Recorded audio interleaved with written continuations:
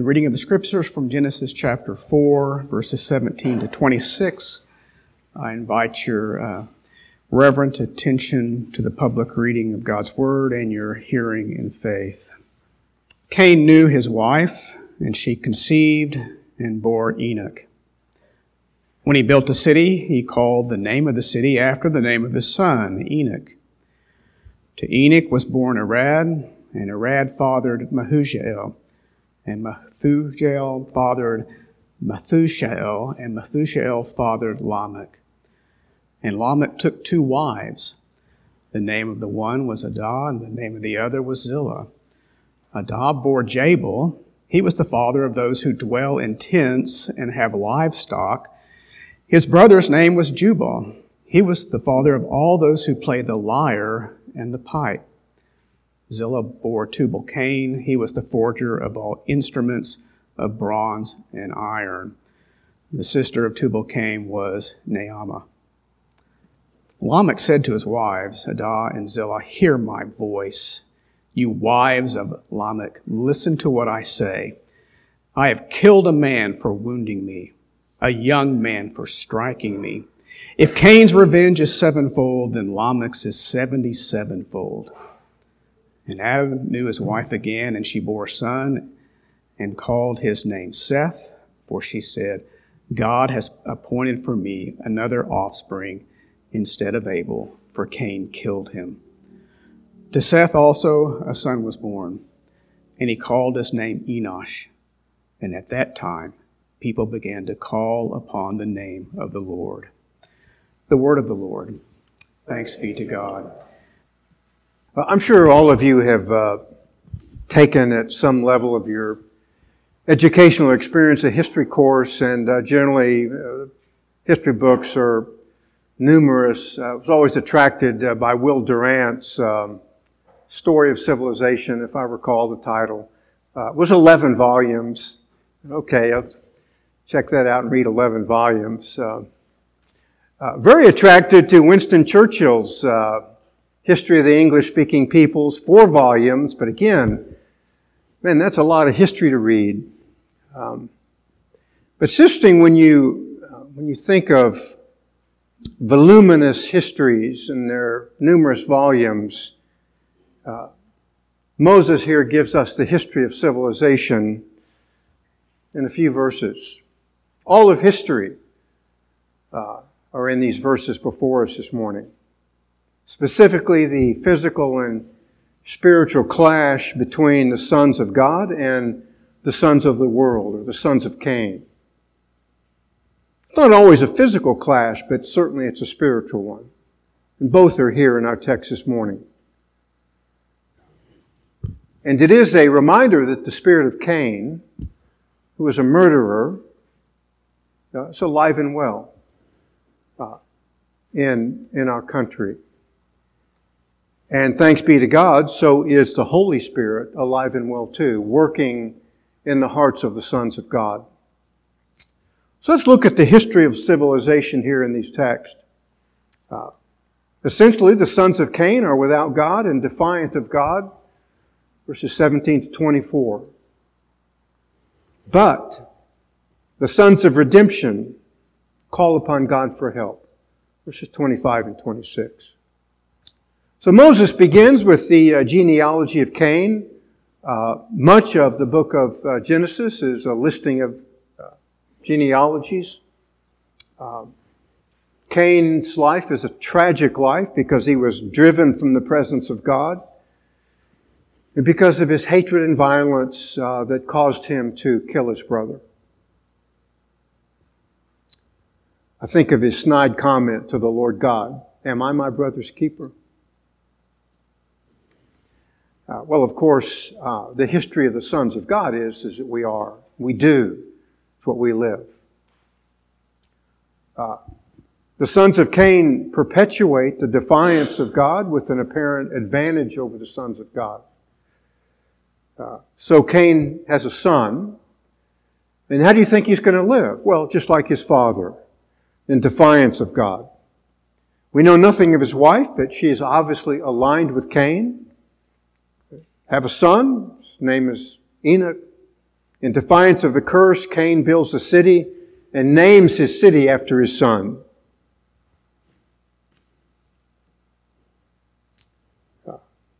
While defiant, the spiritual reality remains that he is a perpetual vagabond and wanderer because he is without God. That is his essential history. He is a man without God. He wants to perpetuate his memory, verse 17. Most men do, but ultimately it's a folly because all glory is fleeting. Remind you of the Psalter, Psalm 49, verses 11 and 12. Their inner thought is that their houses are forever and their dwelling places through all generations. They have called their lands after their own names, the psalmist says. But man in his pomp will not endure. He is like the beasts that perish. Verses 18 and 19. Though while he lives, he congratulates himself.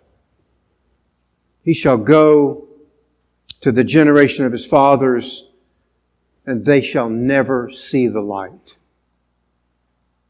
In and of itself, those 4 verses are history of the sons of Cain. You don't have to buy a lot of volumes. The Scriptures tell us their end and their beginning. We too live in cities, but we are pilgrims passing through. It's a very important reminder that this world where God has placed us is not our home. We're pilgrims. We don't give a lot of thought to living a physical heritage behind. We want a spiritual heritage. We want to be engaged in turning men and women to righteousness, advancing the Scriptures, for that is our peculiar calling. It's interesting that Moses takes us to the 7th generation in Lamech. Verse 19, he takes 2 wives. This too is an act of defiance against God. Because the model is Genesis chapter 2, verses 23 to 25.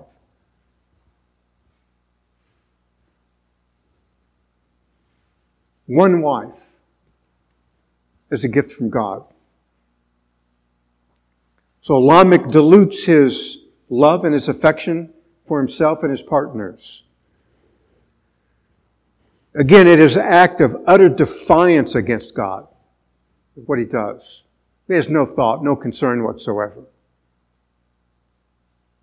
Our reminder is Ephesians 5:28. So husbands ought to love their own wives as their own bodies. Who loves his own wife loves himself. In contrast to the love of the sons of Cain and the heritage that they have left. Lamech cares nothing about God's moral code. He lives in defiance of it. Isn't it interesting that our present day culture in America is dismantling this model as well? But that's what the sons of Cain do. So the spirit of Cain is alive and well, tragically. And it will come at an incredibly high cost to them. In their current lives, they care nothing about it at all. Because they're a law into themselves. But the Scriptures tell us, conversely, they will pay a high price. Because soft words like inclusion and loving and accepting everybody, regardless of their lifestyles, will come with an eternal cost. Many illustrations of this in the great warning passages of the Scripture. I remind you of one, Ephesians chapter 5. Paul says to church at Ephesus, walk in love. Walk in love, true love, the love of God. But the world has its counterfeit for that love in the passions of immorality, in rebellion against God. Here's their end, verse 5. For this you know with certainty, no immoral or impure person or covetous man, who is an idolater has an inheritance in the kingdom of God. They will be excluded. They will be denied entrance into the eternal form of the kingdom of God. So the sons of Cain think that they are lawless and will pay no price. They will pay the highest price imaginable.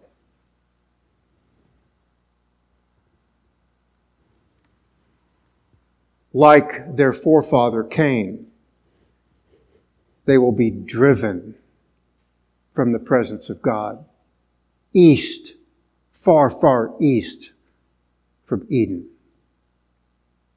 We don't think in those terms. We should. We must. Because they are a warning to us about our own lifestyles. Because while the spirit of Cain is alive and well and working in the sons of rebellion, the Spirit of the living God is at work too. Lamech's sons have their own version of the cultural mandate of Genesis chapter 1, verse 28. Go, expand, if you will, the glory of the presence of God. They begin industry in the arts. They make tents, musical instruments, and forge metal. It's an expression of God's common grace. He enables them to prosper in His common grace, that they might make a living, even though they live for themselves and care no thought whatsoever about eternity. Bruce Waltke says of them, it is civilization without God. It's the great tragedy of the sons of Cain that are present in our own culture today. Resurrecting a civilization that is essentially crumbling because it is without God. And that's what the sons of Cain do. The spirit that is alive and well, the sons of disobedience. Very interesting, conversely, as we progress through the book of Genesis, we will learn that the sons of Abraham are always building altars to worship God. Sons of Cain are building cities and putting their names on them, and all come to naught. We build altars to worship the one true God, to expand His presence, because that is what the sons of the Spirit of God do. Verses 23 to 24, Lamech sings a song of hatred to his two wives. He commemorates that he is like his forefather Cain.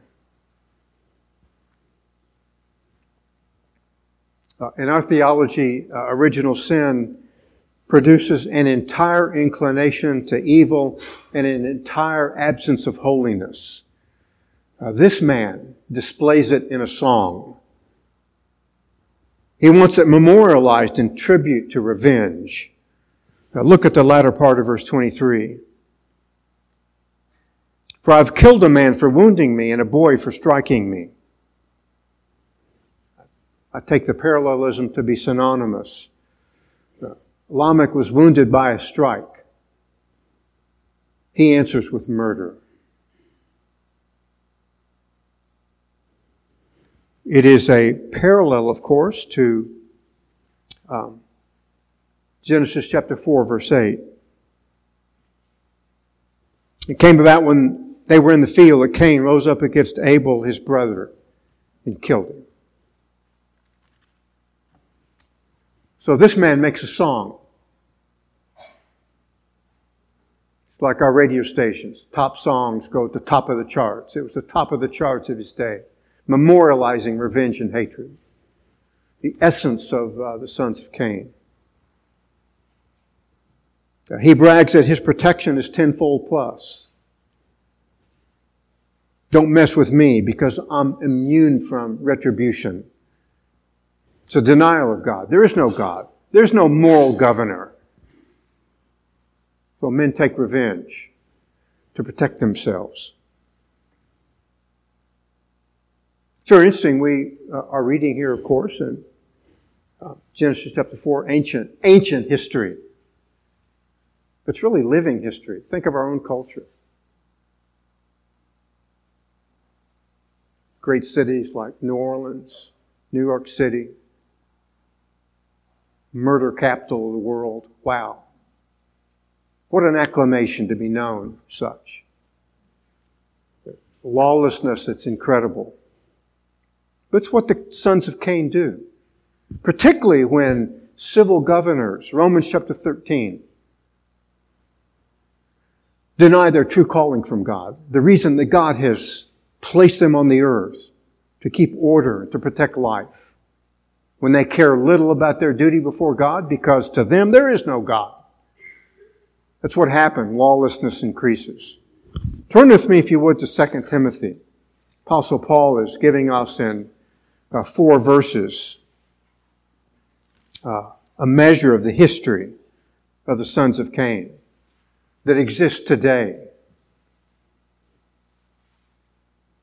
2 Timothy chapter 3, but realize this, in the last days, difficult times will come. We're in those days. The times have come, broken upon us. For men will be lovers of self, lovers of money, boastful, arrogant, revilers, disobedient to parents, ungrateful, unholy, unloving, irreconcilable, malicious gossips, without self-control, brutal. Notice how he ends. Haters of God. How did he begin? Lovers of self. How does he end? Haters of God.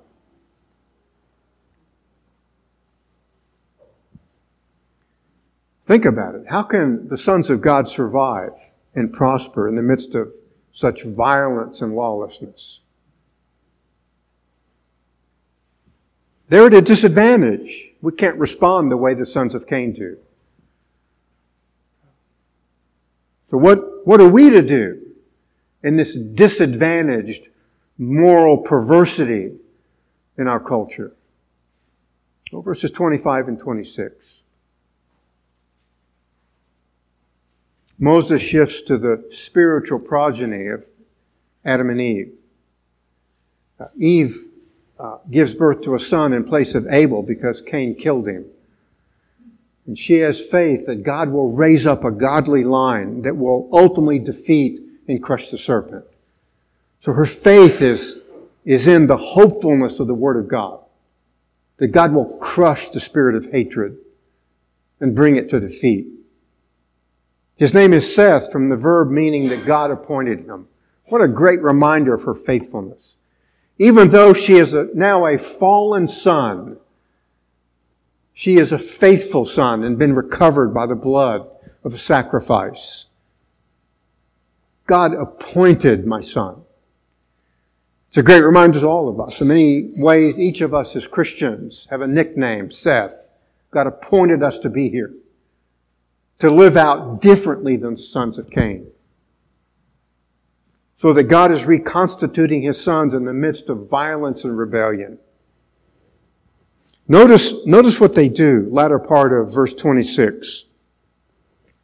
Then men began to call upon the name of the Lord.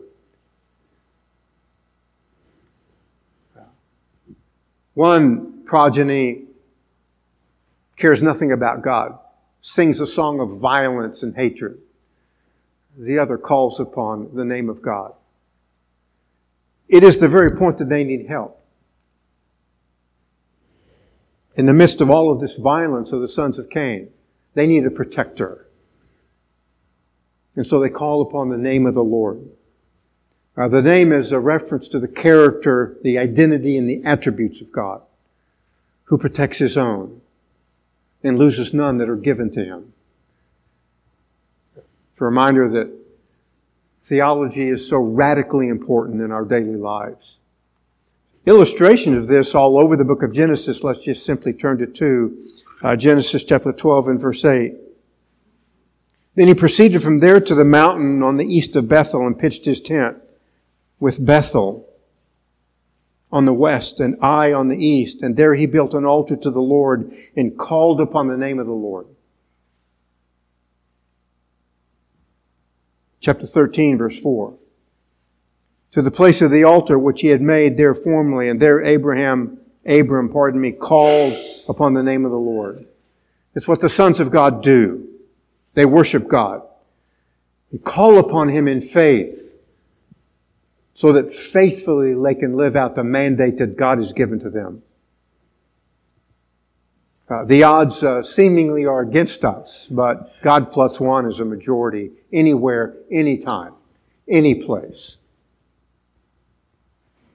The hatred of Cain grows strong in men like Lamech, but God is our help and our eternal home. Psalm 34:6. This poor man cried, and the Lord heard him and saved him out of all of his troubles. I'm particularly fond of verse 7. The angel of the Lord encamps around those who fear him and rescues them. I know the feeling. Sometimes we feel all alone. But the angel of the Lord camps upon those who fear the Lord. Psalm 145:18, the Lord is near to all who call upon Him, to all who call upon Him in truth. Remind you very quickly, we hear a lot in the churches about men and women calling upon the name of the Lord. Certainly, that is the right thing to do. But you can never do it properly if it's absent the truth. In contrast to the sons of Cain, we too have a city. The author of the book of Hebrews, chapter 11, verse 10, tells us that the builder and architect is God.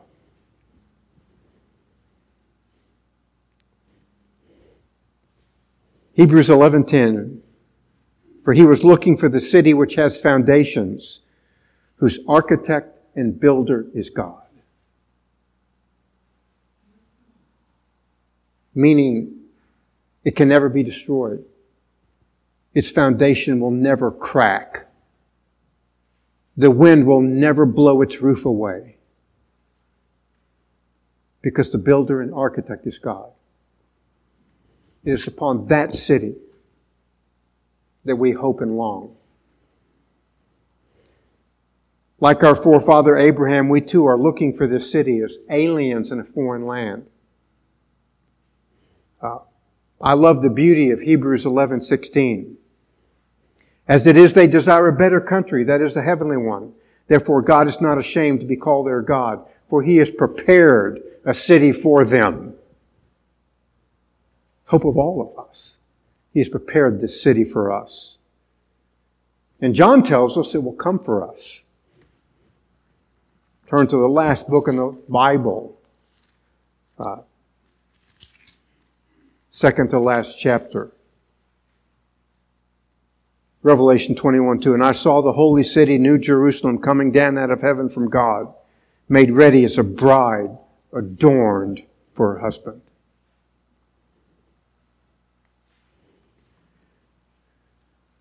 And as important, we forsake the spirit of the sons of Cain, for nothing unclean will enter that city, but only those whose names are written in the Lamb's book of life. Reading verse 27 of Revelation 21. And nothing unclean and no one who practices abomination and lying shall ever come into it, but only those whose names are written in the Lamb's book of life. The grace of God, who in eternity past is decreed as elect and goes throughout all of the history of civilization, gathering them. By His grace for the city that He has prepared for us. Interesting, you look at a lot of the cities of the world, they're losing their population. When you look at their murder rate and their crime rate, you kind of wonder why. People have to flee. You and I have a city that's immovable. We will flee to it. Spiritually, it is our place of safety. And our marriages are mirrors of the marriage between the Lamb and His bride, the church. As He was faithful and true to the end, we so aspire. And so the world seemingly advances by hatred and revenge and greed. We know that love never fails. That is what we advance. And that is how we win. More importantly, our Redeemer came into the kingdom of this world to rescue us. He bound its God to plunder His kingdom, to gather us to Himself. Very beautiful reminder of these very words in Matthew chapter 12 and verse 29. The Pharisees and Sadducees have placed Christ to be in league with the devil.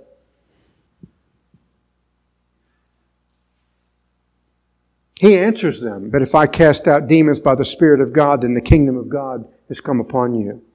Or how can anyone enter the strong man's house and carry off his property unless he first binds the strong man and then he will plunder his house? He came into the world that belongs to the spirit of Cain, plunders his house of the elect, the grace of God. And all of the strife of the present world we overcome because greater is He that is in us than he that is in the world. 1 John 4:4. And while the world has common grace, thank God it does, we have efficacious and irresistible grace. That Christ is our victor and this is our victory. A grace that will woo us and win us to the kingdom. A picture of this, if you turn in your Old Testament to Isaiah chapter 65.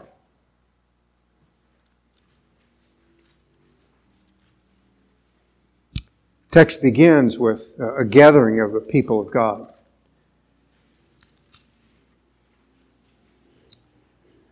It's really a reference of the calling of God to the Gentiles. I permitted myself to be sought by those who did not ask for me. I permitted myself to be found by those who did not seek me. I said, here am I, to a nation that did not call upon my name. In other words, God enables them in His sovereign grace and power to awaken them. The history of that is found in the book of Acts. Parallel, the Great Awakening. The sons of Cain have a great awakening. So tragic. Which men descend into chaos and confusion because they attempt to copy the divine creation and blessing. But our blessings will be realized. Theirs will vanish like the vapor and the wind and the smoke. It will be blown away. Look at the last two verses. Isaiah 65. It will come to pass that before they call, I will answer. And while they are still speaking, I will hear. And the wolf and the lamb shall graze together, and the lion shall eat straw like the ox, and the dust shall be the serpent's food. And they shall do no evil or harm in all my holy mountain, says the Lord. That's our heritage. Greatest city of all time. Point of the metaphorical language is, before they call, I will answer, telling us that our every need will be met. In other words, we won't have to ask. God knows. It's like we begin to ask and it already shows up. The grace of God. Profoundly incredible, that is the heritage of the sons of the Spirit. The sons of Cain will be driven out of the city east forever and ever. We will enter triumphantly. Our every want and need addressed, hatred vacated by perpetual peace, and never again will we fail. It's our heritage. Let me compress the history of civilization in the world even more so. We've talked about the sons of Cain and sons of the Spirit. Two civilizations. God's will win. And we will win in Him. I trust if you are here this morning and you know not this God, His help, His provision, His faithfulness, His mercy, His kindness, and His ultimate heritage for His people, a city whose builder and maker is God, that God will give you no rest or peace until you go to Him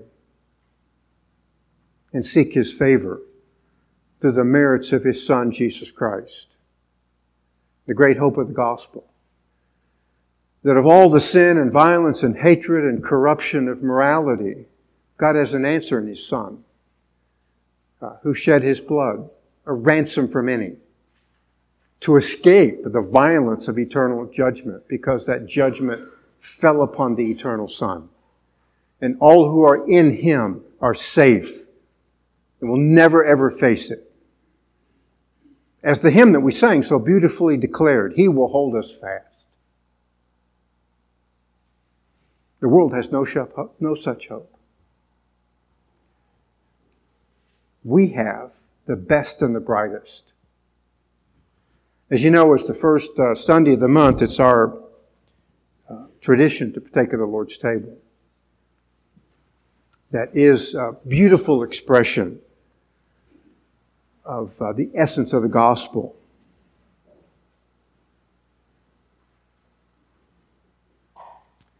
The table, in a measure, not entirely and completely, is a reminder of the Passover lamb that was sacrificed by the children of Israel. That as they posted the blood upon doorposts of their homes, the angel of death would pass over. And those who are marked by the blood of the Lamb, the angel of death, passes over our lives. It will gather all who know not that blood. And we come to remember that blood that was shed for us. The blood of the Lamb. Because our Savior supplants the old with the new, reminding us of our redemption from spiritual slavery and the tyranny of the devil, His power, which He plunders His house and gathers us out, and forever sealed and protected against the spiritual forces arrayed against us. Again, it signifies that our hope is in Christ and in Christ alone. The table signifies the benefits of all of the blessings of the new covenant. It's not that we are eating and drinking something. That is not the point at all. It's the faith by which we apprehend what Christ did for us and the benefits that accrue to us. That eating the eternal bread, we will live forever. Drinking the cup of the new covenant means that we will celebrate the reality of Isaiah 65, verses 24 and 25. Start with a reminder of the bread and the importance that we come properly. Apostle Paul in 1 Corinthians 11:28 enjoins us to examine ourselves, to discern the elements that represent the sacrifice of Christ. So we come to the elements in faith and repentance, not willy-nilly. It's not a physical event. It's a spiritual reality pretending all the benefits of the cross that He won for us. I remind you of the Heidelberg Catechism, question 81. For whom is the supper instituted? For those who are truly sorrowful for their sins and yet trust that these are forgiven for the sake of Christ, and that their remaining infirmities are covered by His passion and death, and who also earnestly desire to have their faith more and more strengthened and their lives more and more holy. Great reminder. Christ is our sacrifice, who wins for us this greatest of all possible prizes. Here at Grace Bible Church, this is an open communion. It is open to all who confess Christ and have been baptized and who are not under church discipline, who are not living in known sin for which they are unrepentant. That's why we begin our services with a time which we call a confessional. Because God's people are forgiven. Our hope is in Him. But we keep short accounts with God, lest sin take root and take hold and become a disease within us. Belgic Confession of Faith speaks to the bread. With the support of the spiritual and heavenly life which believers have, He has sent them the living bread which came down from heaven, namely Jesus Christ, who nourishes and sustains the spiritual life of the believers when He is eaten by them, that is spiritually appropriated, received by faith. As the bread is served to you, I ask that you hold it until which time we are all served. And then we will pray and partake together to manifest the unity of our church, a unity forged by the death and resurrection of our Redeemer. Because we don't become one by ourselves. He makes us one by His sovereign power and grace. So let's prepare our hearts to partake of the bread. There is certainly, of course, as the bread is being passed, or you have an occasion to pray for something you need to deal with it and get about it. It's important. It's also a time, I think, to celebrate the grace of God in the gift of eternal manna that's come down out of heaven to provide for the people of God in their journey and sojourning as pilgrims through this earth which we live. Let's prepare our hearts for the taking of the bread. Our Father, we're thankful for the bread that reminds us that our Savior gave His life, a ransom, the one for the many. He was punished in great violence that we might escape, that believing and hoping in Him, appropriating His power and His strength, we will live forever. And we will enter that city whose builder and maker is God. Strengthen us, Lord, with this spiritual bread. Quicken our step to this great city. Quicken our ears to hear, to follow, to believe, to trust, and to know that He is always with us. And we partake in faith, Lord, giving Thee thanks for Thy goodness to us, though profoundly undeserving, because of the work of the Son of God and because of Thy faithfulness to His people. And these things we ask in the name of Christ our Redeemer. Amen. The wine, I remind you that as the service is passed, in the center of the service there is wine, and in the periphery there's grape juice. Each may partake in the freedom of their own traditions and conscience, but more importantly, reading from the Belgic Confession of Faith, Christ testifies to us that it certainly is to take and hold the sacrament in our hand and eat and drink it with our mouths, by which our physical life is then sustained. So certainly we receive by faith as the hand and mouth of the soul, the body and blood of Christ our Savior in our souls for spiritual life. Again, service is past. There's occasion to engage the Lord in silent prayer.